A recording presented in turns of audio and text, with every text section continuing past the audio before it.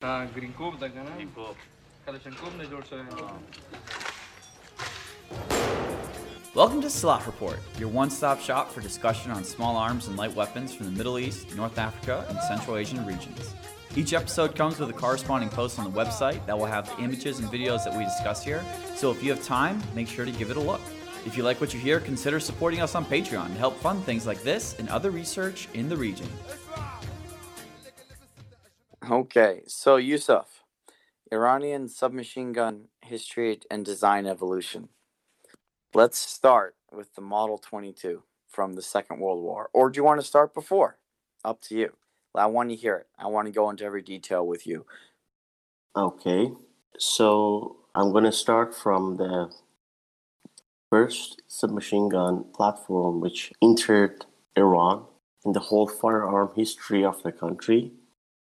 So this thing goes back to years before the Allied invasion in Iran in 1941. The story of purchasing Bernal rifles and those Luger P08 pistols. Small number of German MP22 or like MP28 submachine guns also entered the country. They were purchased from Germany. The Hugo Schmeisser's awesome design, and it was in the Iranian service even in the 1940s after Mohammad Reza Pahlavi became the Shah of Iran after his late father, and it was not purchased in large numbers.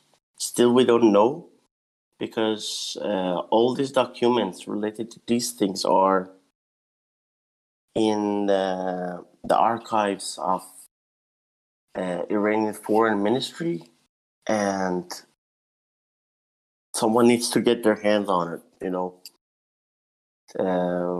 But the first time it was used in combat was in 1946 next to American-made Thompson M145 caliber SMG.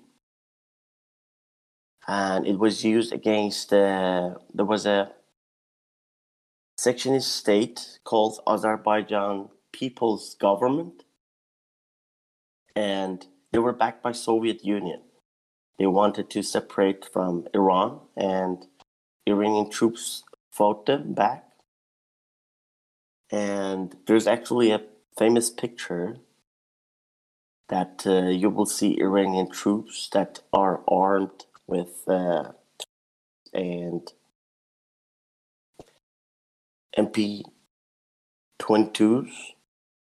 It was taken in 1945, this picture.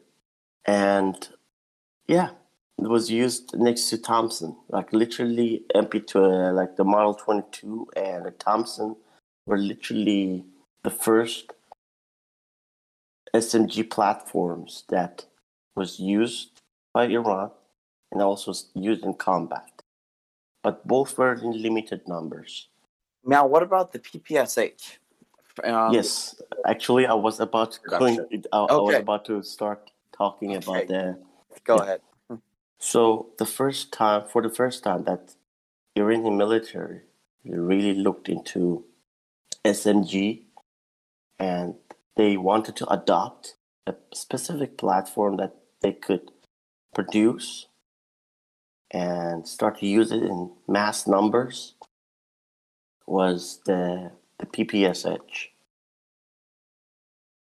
So the story of the PPSH goes back to the agreement between Soviet Union and Iran during the World War II.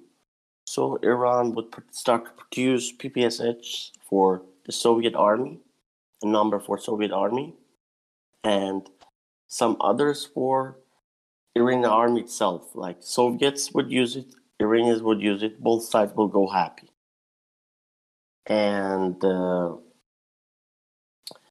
The production line was established in a place we call it Gurkhane, or like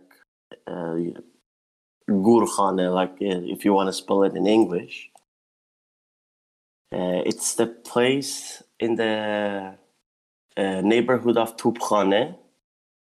It's the artillery ground neighborhood, we call it, if you translate it to English. It's in the south of Tehran.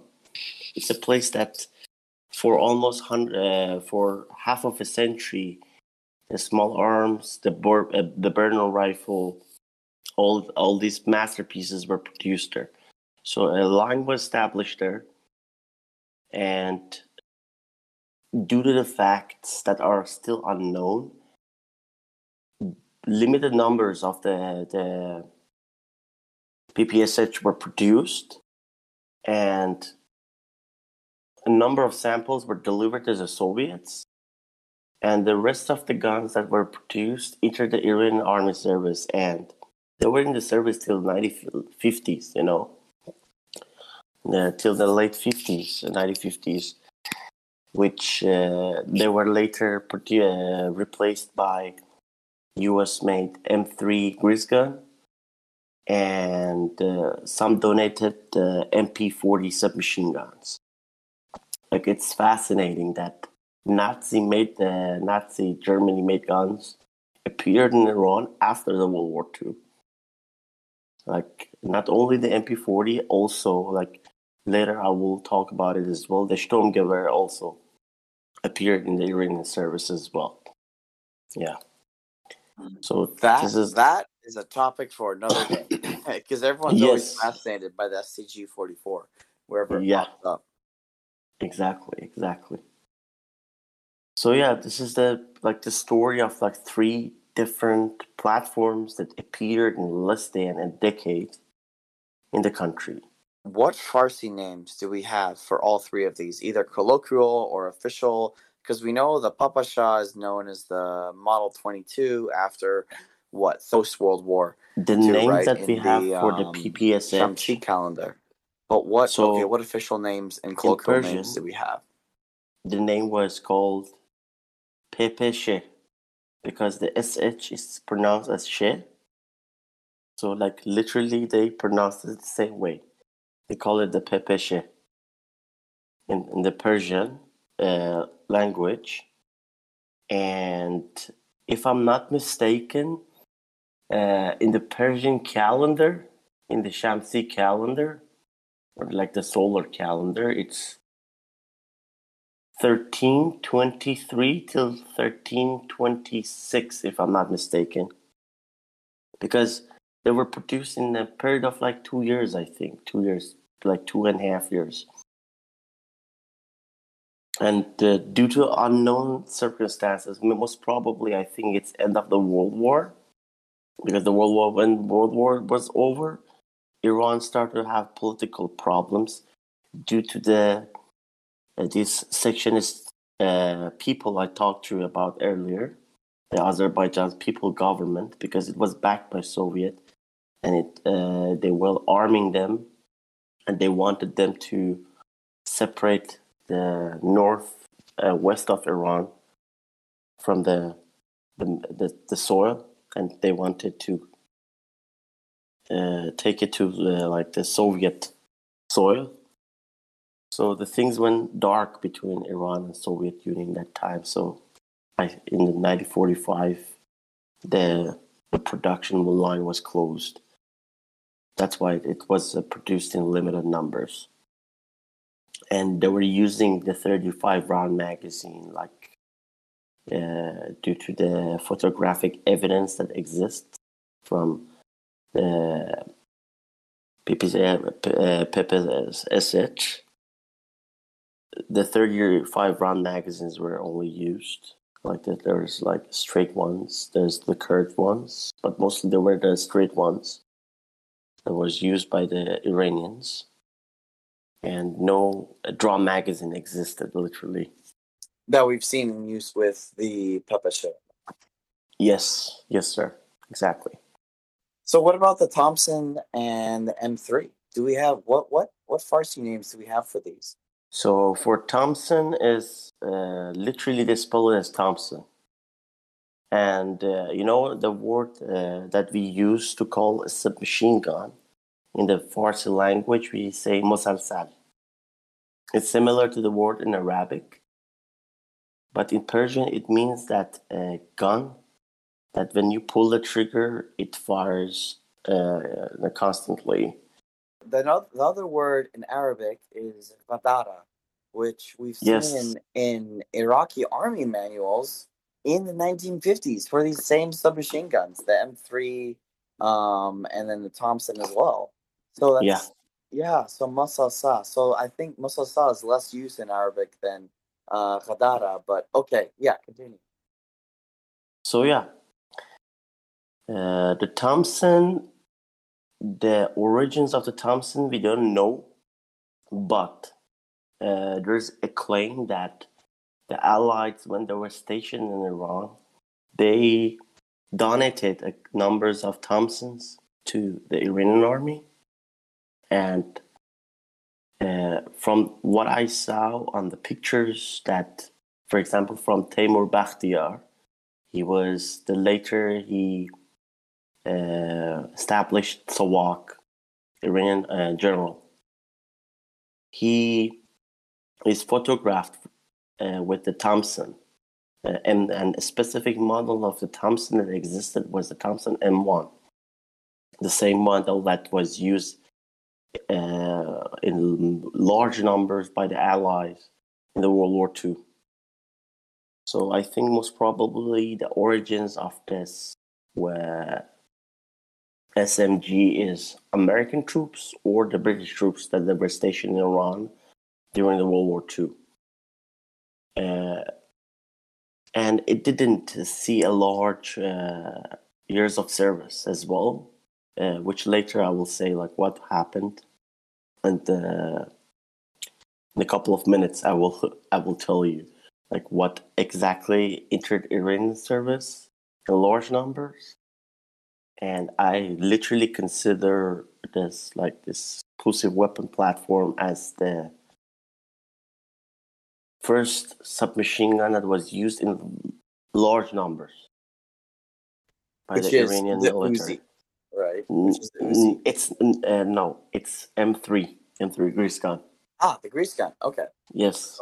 So the story happens during the Marshall Plan, and you know the support by United States for the countries that they needed U.S. support, especially during the early days of the Cold War.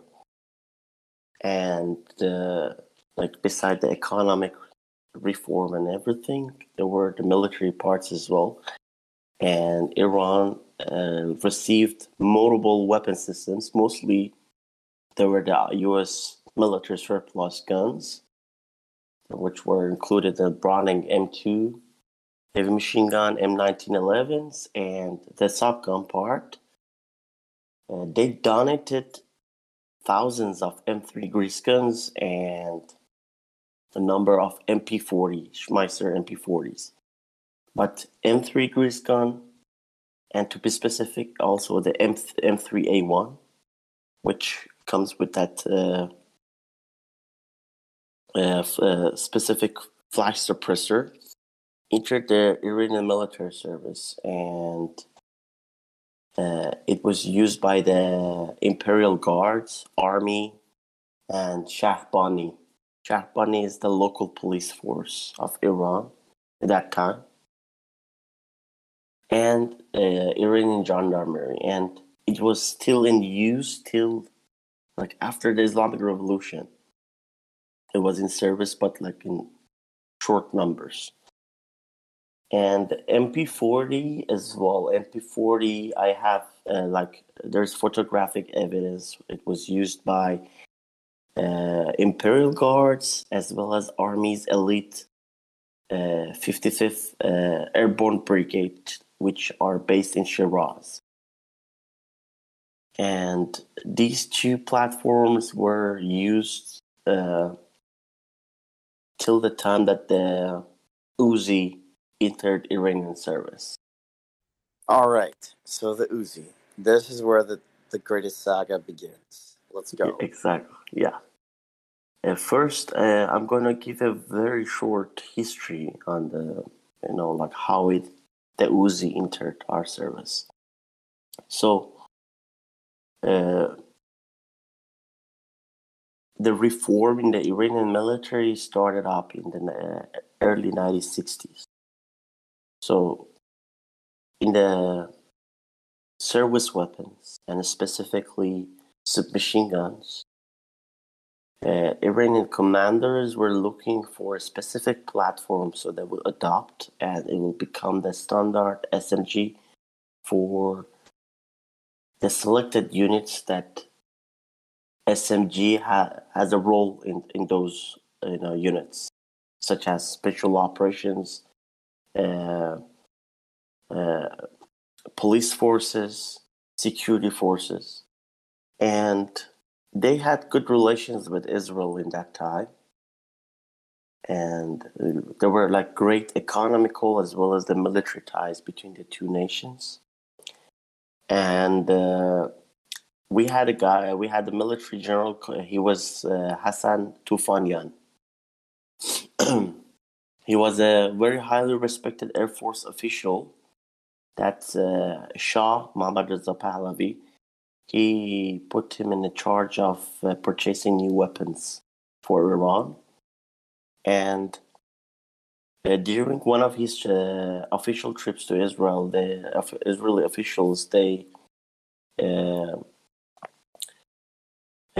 showed the Uzi submachine gun to him, and he tested fire the weapon, and they made a deal. They made a deal with Israel, and in the spring of 1965, the first batch of Uzis, there were thousands of them. They were purchased by Iran, and it officially entered the Iranian military service. This is how Uzi started to show up in Iran. So it was in the spring of 1965. So the word Uzi in Farsi. Yes. What's up with this? Why does this make a difference? So when it entered the Iranian service, they needed to pick a name for it. They needed to say it's like in the Farsi way to pronounce it.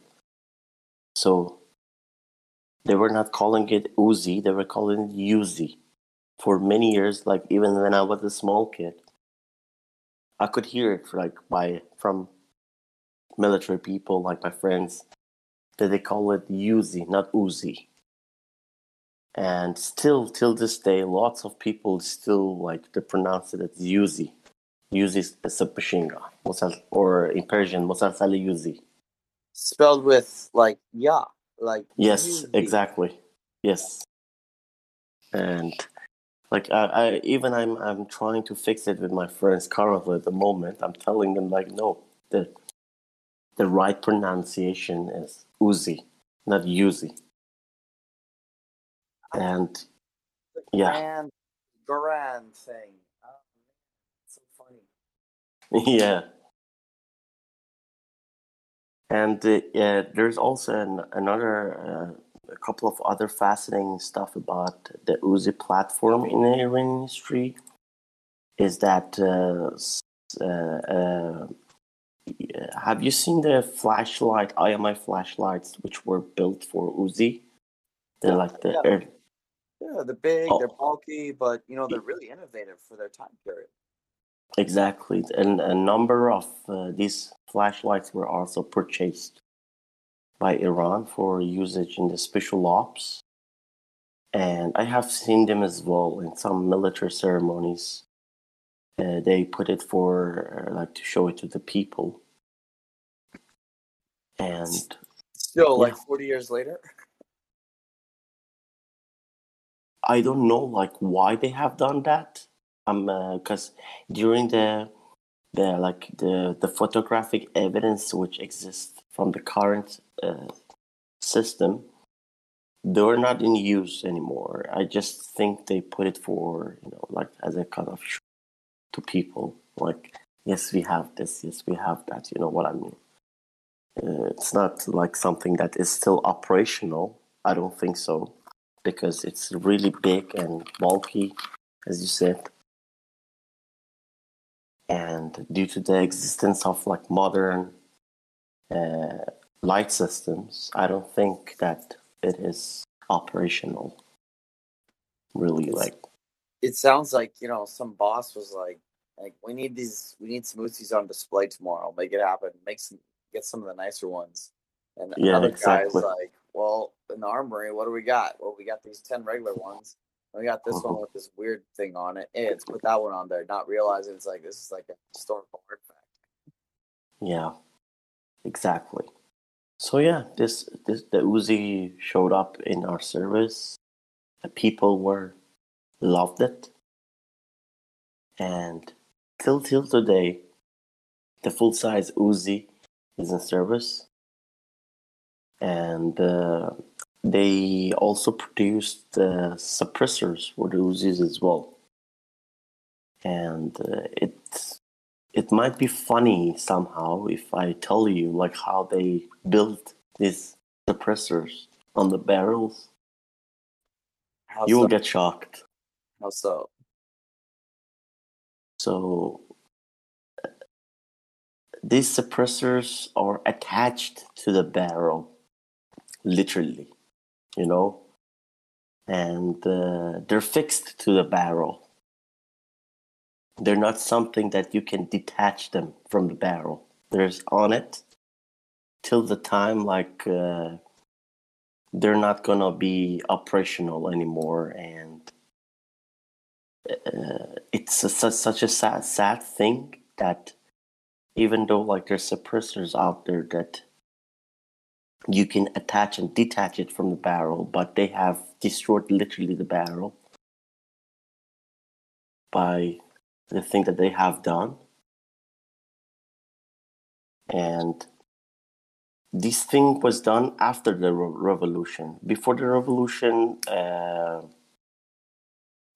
there were no like literally suppressors in the country. I haven't seen any evidence, and I like asked a couple of people who knew like about the purchasing situation.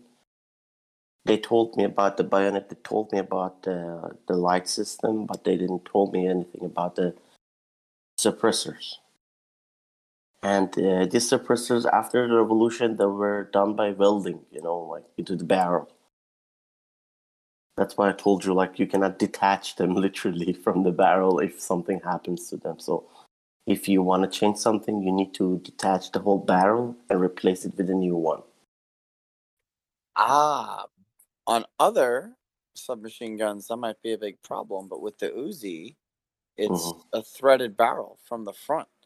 So just cock the bolt back, and you can unscrew the whole barrel with the front barrel castle nut quite easily. Exactly. So, it might not be a bad thing after all, if you think about it. As long as you have a spare barrel, that's the important Yes, part. that's the thing. That's the thing. That's the hinge point. Yeah, sometimes they have done some crazy stuff. Like, you just ask yourself, like, dude, you could like import a suppressor from the market. You can purchase one. You're the government. You have your hands on everything. You have the money and everything. If you want to make it like proper suppressed, but purchase and produce it locally. Why you have to do such a thing? Like, I really don't understand. So yeah, and like these Uzis, which were produced for Iran, they had Pahlavi Khan symbol on it, and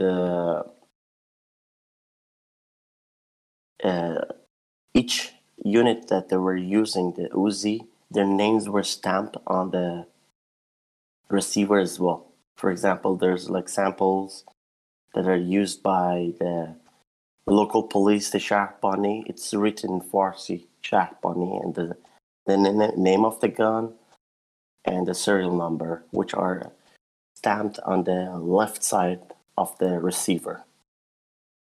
But there's also the Gendarmerie Uzis, right? Yes. This was, I said this thing as a sample. that the names, for example, Shahbani is written, stamped on the submachine gun platform. Okay. That's And this also I have to say it about the selector of the Iranian Uzis, that it is in Persian. It's literally different from the Farsi stamps you see on the G3 or the MP5. So the safe on the original IMI selector is S. In the Persian, it's written Zamen, like the whole word is written. In the semi-automatic IMI selector is R. For the Persian selector is written Tak, which means like semi-automatic. And fully automatic on the IMI selector is A. This is like the version that exists in Iran. The Persian selector is Mosalsal. So this is how it's written on the receiver for the selector. And Tak, we talked about this earlier in the previous podcast. Yeah. But Tak is actually an onomatopoeia, right? Because Yes. it's a sound saying, tak, bang, bang. Yes, exactly. Single shot, right? Bang, Yeah. bang. So exactly, it's like the way they adopt this specific word in Farsi is because it's how it sounds. Whenever you pull the trigger, one projectile comes out of the barrel. That's why they call it tak in Farsi, and they adopt it on the Iranian Uzi selector. yeah, that's cool.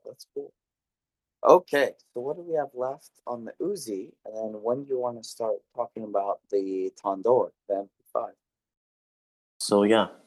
So I need to say this thing as well. There's a submachine gun left from that area that I have to talk about it as well. The MAT 49, the MAT 49, the French subgun as well. It was in Iranian use, and it was used by the local police force. And there's one sample in the museum in Tehran. I have seen it with my own eyes. And there's only one picture that you can find on the whole social media and the internet currently at the moment, which is a black and white picture of the gun, which was used by an Iranian communist militia that killed Army General Farsiv in 1970. And due to the reports of the newspapers in back then, this SMG was stolen from a police trooper. He was killed, and they took his gun and they used the gun in the assassination intent.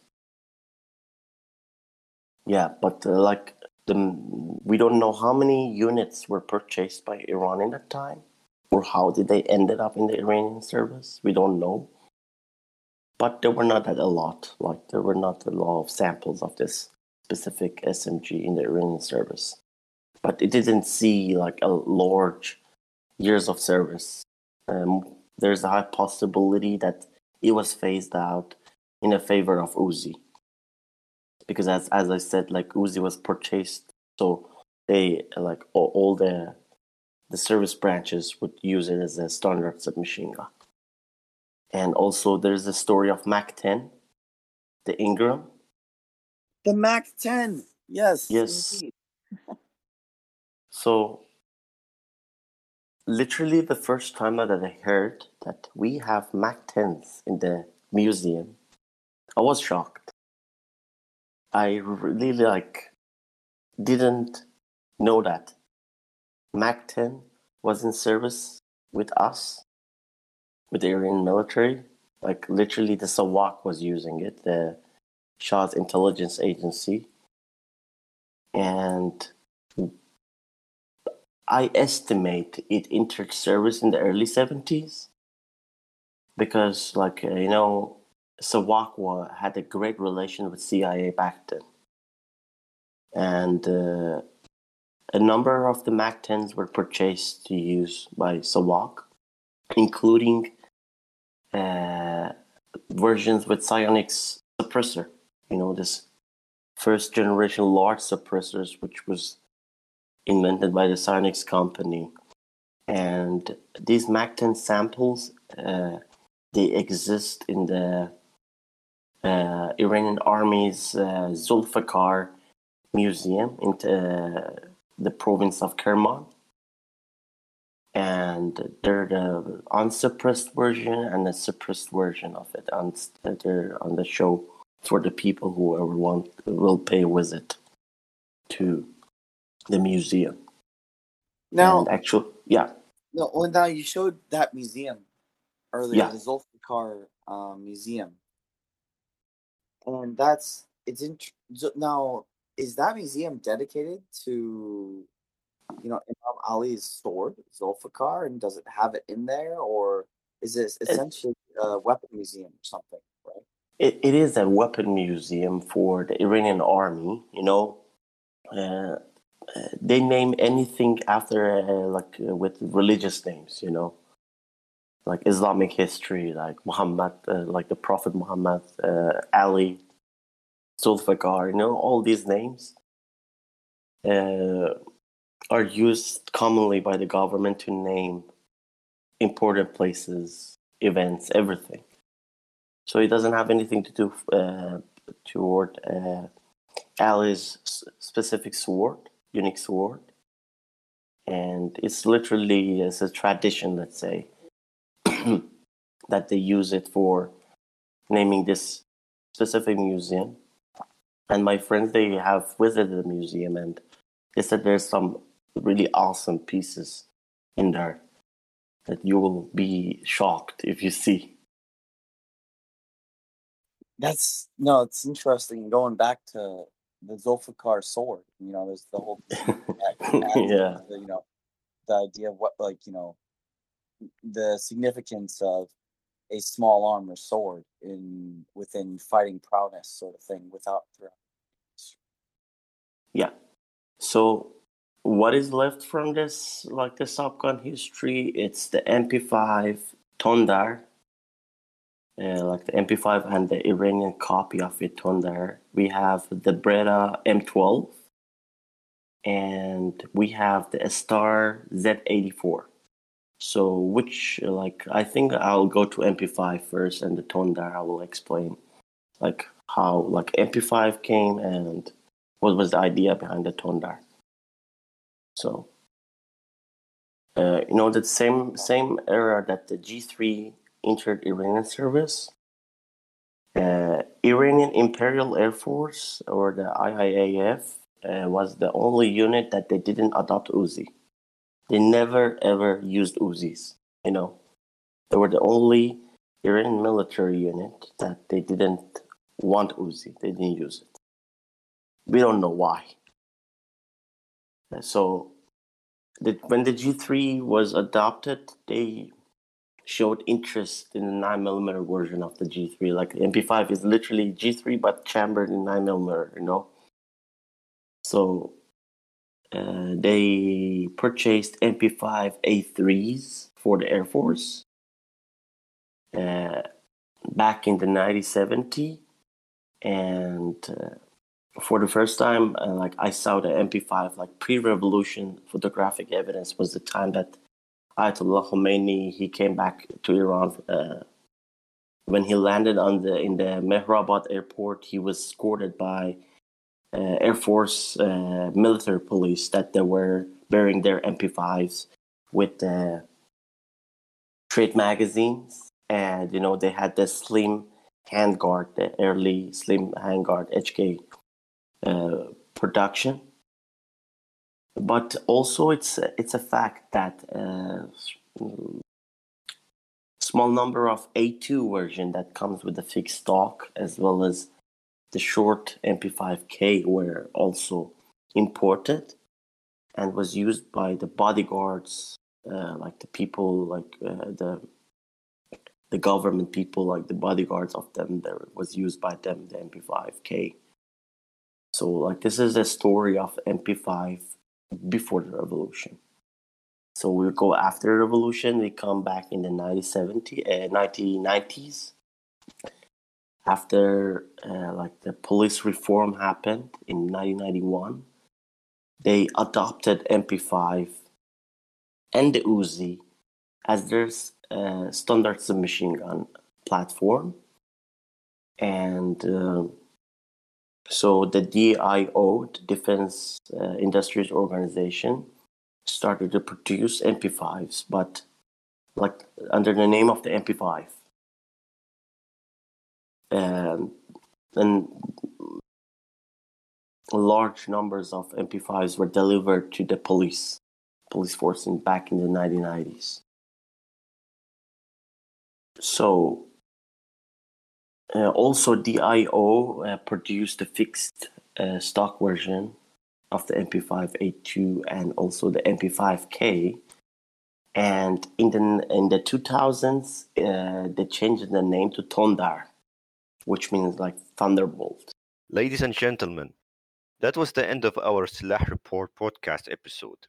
But if you'd like to know more, read more, and listen to more, please do help us on Patreon, follow our newsletter, and definitely subscribe to our SoundCloud. And don't forget to check out Silah Report shop. And for a short period of time, we have a 30% discount with the code TARIQ, TARIQ. So please don't forget to check the shop out and use it. Have fun.